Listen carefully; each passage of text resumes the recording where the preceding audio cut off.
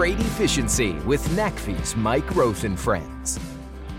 In episode 50, Bill Bliem, Vice President of Fleet Services at NFI, joins me on my 50th podcast and talks about NFI's operations, the little things you can do to improve fuel economy, how he got excited about electric vehicles, and two big challenges he faces in doing so. We also explore the importance of building a good team and why you need to identify and fix things that take you away from the goals you have achieved. Today we have joining me Bill Bliem. Bill's the Senior Vice President of Fleet Services at NFI. Hello, Bill. Thanks for joining me today. Good morning, Michael. It's a real pleasure to have you on.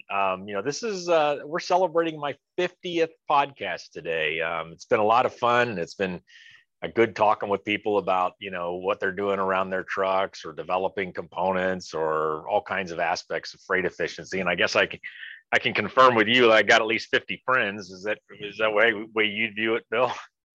Well, yeah, at least you have 50 people that'll talk to you. But you have one definite friend with me, Mike. Oh, very good. So do you remember how we first met? I think when we became friends might have been around 2014 at the Mid-America Truck Show. HDT was awarding NFI with Fleet Innovator of the Year award, and I was up there with a couple of other very respected candidates, and I was talking about air tabs. And I believe that you and I had a pretty lengthy discussion over the topic of air tabs at that show in Louisville, Kentucky. You may correct me, but I believe that's really when we became friends. Tell us about NFI. I mean, what do you haul? How many trucks and drivers, kind of the business of NFI, and maybe tell us some things that I don't even know or might be a surprise to our listeners. So, I don't know how much is a surprise, but NFI, number one, great company, family owned business. We're in third generation right now. Just a little bit about the family. So this year we're celebrating 90 years in the business. We have, I believe, 6 of the fourth generation or 4G, as we call them, our current owners' children in the business in various stages. One of the interesting things that they do is that in order for them to come into the business, they need to go, get their college degree, and then they need to work for an outside company for a couple of years. And then they bring them into the business and they start on the ground floor and work their way up through several different, jobs in the business, which leads me into what is the business, right? And why is there so many different jobs? So a lot of people don't know, they see NFI, they think of trucks. And we currently have about 4,500 trucks in our fleet, 3,000 of those company-owned assets and 1,500 owner-operators, and about 13,000 pieces of trailing equipment. Mostly trailers, but we have a lot of chassis and whatnot also. But besides all those trucks and trailers and chassis that we have running around, we also own and or operate upwards of 58, I think we're up to 60 million square foot of warehouse space in North America. So we that's actually the largest revenue generator in our business right now is our distribution. We also do cross dock. We are the largest drayage carrier in the United States and global, and we have a very large non-asset brokerage division, and we're also into refrigerated intermodal. So very very diversified in our business. I think the only thing we don't do end to end is final mile, and we will continue not to do final mile. But it's like I said, it's a great company. One thing that I learned actually yesterday was that we have been in business, as I said, for 90 years, and I have been with them for 12 years. And 10 years ago, we hit $1 billion in revenue. So it took us 80 years to get to 1 billion. And then it took us 8 years beyond that to get to 2 billion. And then this year, 2 years later, we hit 3 billion. Wow. So we have grown 80 years, 1 billion, 8 years, 2 billion, and 2 years, 3 billion. Right. Besides final mile, though, Bill, you also don't do truckload. So you tend to be a day cab driven regional carrier and even to your own warehouses or to others. Do I have that right? Well, no, yes and no. So we do truckload. That's all we do. We don't do over the road truckload, contractual, over the road, long distances. All of our business is in the transportation area. 99.9% of our business is dedicated, where we're signing contracts with the customer. We are hauling their freight from their distribution centers to their distributors or to their stores or whatever the case may be. But it is mainly regional. Our average length of haul is about 375 miles. And that 370, can you help me with a definition, Bill? Because I've always wondered about this. That is, when you call length of haul, what is that? Is that from when you pick up one load and to a stop, or are there multiple stops in that length of haul, or how do you define length of haul? Yes to all those questions. So yes, so length of haul, we're saying out and back. I don't know how many stops are going to be. So one operation, we might go out and back and stop at 6 stores. One operation, we might go out and back and stop at 1 stop and unload everything, which is most of our operations.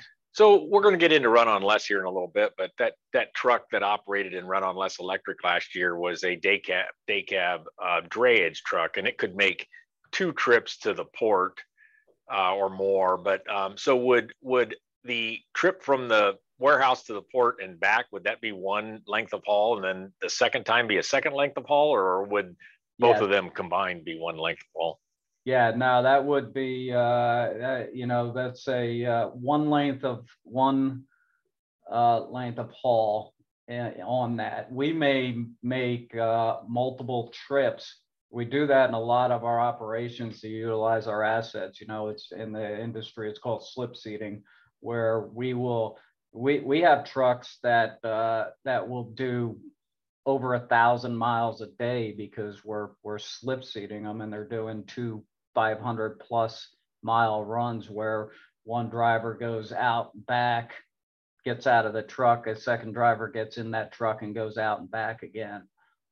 So I want to spend some time talking about both your journey on diesel efficiency and then on electric trucks or on time together. So, as I've known you over time, I think you even mentioned it recently that you've improved the miles per gallon of your fleet by 1.5. I mean, that's huge. So, I don't know your exact numbers, but you're probably talking something like 6 to 7.5 or 7 to 8.5. And that's a lot. And particularly now with diesel now, at an 8-year high, that's really important. So how did you do that? And over the period of time, and just give us some insights on how that was accomplished. Sure. Not only did we go up a 1.5 miles, I think we're actually a little higher than that now, but that was over the last decade. And not only that improvement in MPG, but we also had during that same time period an 81.3% reduction in NOx emissions. So we get the bang for the buck, right? So we're polluting less, and we're getting better fuel economy. And it took a lot of work. So when I came here in 2009 to NFI, they had already started their fuel improvement journey. They actually had a fuel committee in place when I got here, and they had a fuel czar who happened to be our senior counsel, SVP and legal counsel. So which was kind of ironic because he was asking me a bunch of MPG questions when they interviewed me. He was one of the people that interviewed me, and I'm like, why is our lawyer asking me MPG questions? But that's how they got everybody involved. So they had already implemented before I came on board speed decrease, right? So speed was a big determining, improvement. So that was already implemented before the 1.5 miles of the decade, but we had figured out at the time, and it's a lot higher now, but every 1/10 of a mile, every mile per hour over 60 was equated to 1/10 of a mile per gallon for us. And every 1/10 of a mile per gallon for us at the time in 2010 equated to about $1.1 million annually. So that was our motivating factor. So they had decreased speed. They had implemented wide base tires with aluminum wheels, which we still run today. That took 1,200 pounds of weight out of our tractors. And they had already implemented a 5-minute idle shutdown. And then building on that, we had APUs, diesel APUs that were costing us an arm and a leg and burning diesel and this and that. And in 2010, we implemented in every one of our sleepers going forward battery APUs. So we had the 5-minute idle shutdown. We had battery operated APUs for our guys sleeping in the trucks overnight. We did some spec changes. We did some we downsped our gear ratios. We went to direct drive transmissions, and we our top speed was going to be 61 to 63 miles an hour, depending on if you were in a day cab sleeper or in cruise control. So we geared everything to that 63 miles per hour. So that when that truck was running 63, it was in the optimal sweet spot of where that RPMs needed to be. 2014, we went to automated manual transmissions in the entire fleet, every truck going forward. So today, we basically have 100% automated manual transmissions. And it's interesting because based on the supply chain shortage today, I just came across 11 brand new Freightliners that somebody couldn't use and offered to sell us, and I'm buying these, and they are not our spec truck. And one of the things is they have 10-speed manual transmission. So I told operations, I said, hey, I'm buying these trucks. We need to figure out what operation to put them in. And they all were like, well, it's got to be someplace where we have experienced drivers, somebody that knows how to drive. And I said to them, I'm like, 7 years ago, you were all saying, these guys didn't want an automated manual. They wanted to shift. They could do it better. So that was a big change that helped us. Trailer gap. We have a really, really tight trailer gap. We do not do 42-inch fifth wheel setting. We do a 36-inch fifth wheel pin setting. We snug that trailer up to the back of the tractor as best we can. This sounds very, just very similar to, what we talk about at NACFI a lot. I mean, there's no big things here. It's a whole bunch of little things, but they can stack up and really make a difference. And that's how you're getting that kind of fuel economy. And yeah, with diesel prices where they are, man, it's a big deal. Yeah. What then, I mean, throughout the industry, Bill, you're kind of known as the pioneer of electric tractors. What then, tell us how did that occur? And, and where are you at now with it? So kind of when did you get the bug for electric? I remember when NACFI started studying electric, you were one of the first people that reached out to us, or we reached out to you. I mean, how did that happen? And in hindsight, how do you view your work on electric tractors? Yeah, it's an interesting question. And so we're in the midst of all this MPG improvement and looking at, remember I mentioned that 81.3% reduction in NOx. Our owners are very, we have some very encouraging values as a company, and being a private company, we get to do and say what we want to do, right? And one of those is our owners who are turning the company over to 4G sometime in the next probably 10 to 15 years. They want to turn over a clean company for 4G and give all of our children a better place to live. So when that company that we're still waiting to get a truck produced from, called Tesla, started inviting people out to see this great idea that they have for this battery electric truck. We, like every other carrier out there, probably went out to visit them in the spring of 2017, and I have to say, I was very impressed and encouraged with what they were doing. And I'm still impressed and encouraged by what they're doing. There's just some doubts there, but the thing that they did was they got our minds here at NFI reeling on the possibilities of electric trucks, and they got us excited about it. And I remember having a conversation with our CEO. It was a 1 year. We went to I think it was the first year of the North American Truck Show in Atlanta, that they were doing every other year. And I got the fortunate circumstance of attending that show with our CEO. And so along with that benefit comes, getting to fly with him on his jet down to Atlanta. And on that jet, we had some fantastic conversations about electric trucks. And he said to me, when we go down here, we're going to be meeting with the execs from Daimler and from Volvo and International. He says, we need to get them, let us be involved with what they're doing. So that's what we did. We met with them and we said, what are you guys doing with electric trucks? This is the future, and we want to be involved with whatever you're doing. So we were. So we that January, Andreas from Daimler came to us in Cherry Hill and pitched his lithium battery powered electric trucks to us.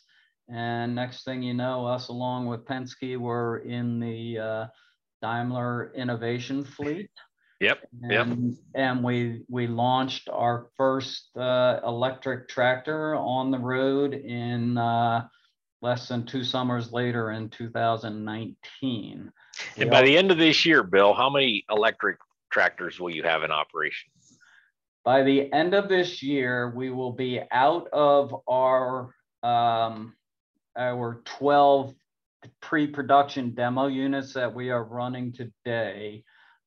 We will have 30 production battery electric units on the road, and we will have an additional 30 on the road by the end of the first quarter. So we'll have 60. And there is a very good possibility. We're talking with another manufacturer right now. I'm working through some grants that we will probably have another 10 by the end of this year. So we will probably have 40 by the end of this year, production units, and 30 more 3 months later. Yeah, here at NACFE, I mean, we're into, very into what's classically called, a product diffusion curve. So you've got, innovators, early adopters, what they call the early majority, a later majority, and laggards. And so, what you did for the industry, on that plane to Atlanta, and then with all of the discussions you had and so forth. I mean, you were truly an innovator of electric trucks, Bill. I mean, and NFI. I mean, you felt, or you believed, that there was a total cost of ownership and a future of these trucks. But boy, back then, I mean, we knew very little about what these trucks would do. So there was a little bit of faith, but real good insight. And given the duty cycle and the nature of your business, it made more sense for you as a company than maybe some others with those length of hauls and return to base that we were talking about. But congratulations on that. I know every day, because how do you, let me ask you a question. How do you continually work on the fleet that you have and buying new trucks every year? I mean, you're, at 60 electric trucks, you're still buying thousands of, or 1,000 or hundreds to 1,000 new diesel trucks every year. I mean, how do you do it all? How do you keep working on the current trucks in the population, specking and figuring out new diesel trucks while you're working on electric? Do you have different people working on these different things, or how do you make it all happen? It's that's an awesome question, because that job is becoming more and more challenging the more we get through supply chain issues. Right now, I have two separate challenges, right? So the electric is setting up everything that goes with the electric, right? So we have gotten fantastic at knowing what we need to do, right? Along with setting up these electric trucks, we're setting up the largest heavy duty charging infrastructure facility with a microgrid at the same time that we're hoping to have operating by October. So I have one team working on that. At the same time, our orders for our new tractors are getting diminished to where the OEMs cannot supply us with the tractors that we ordered.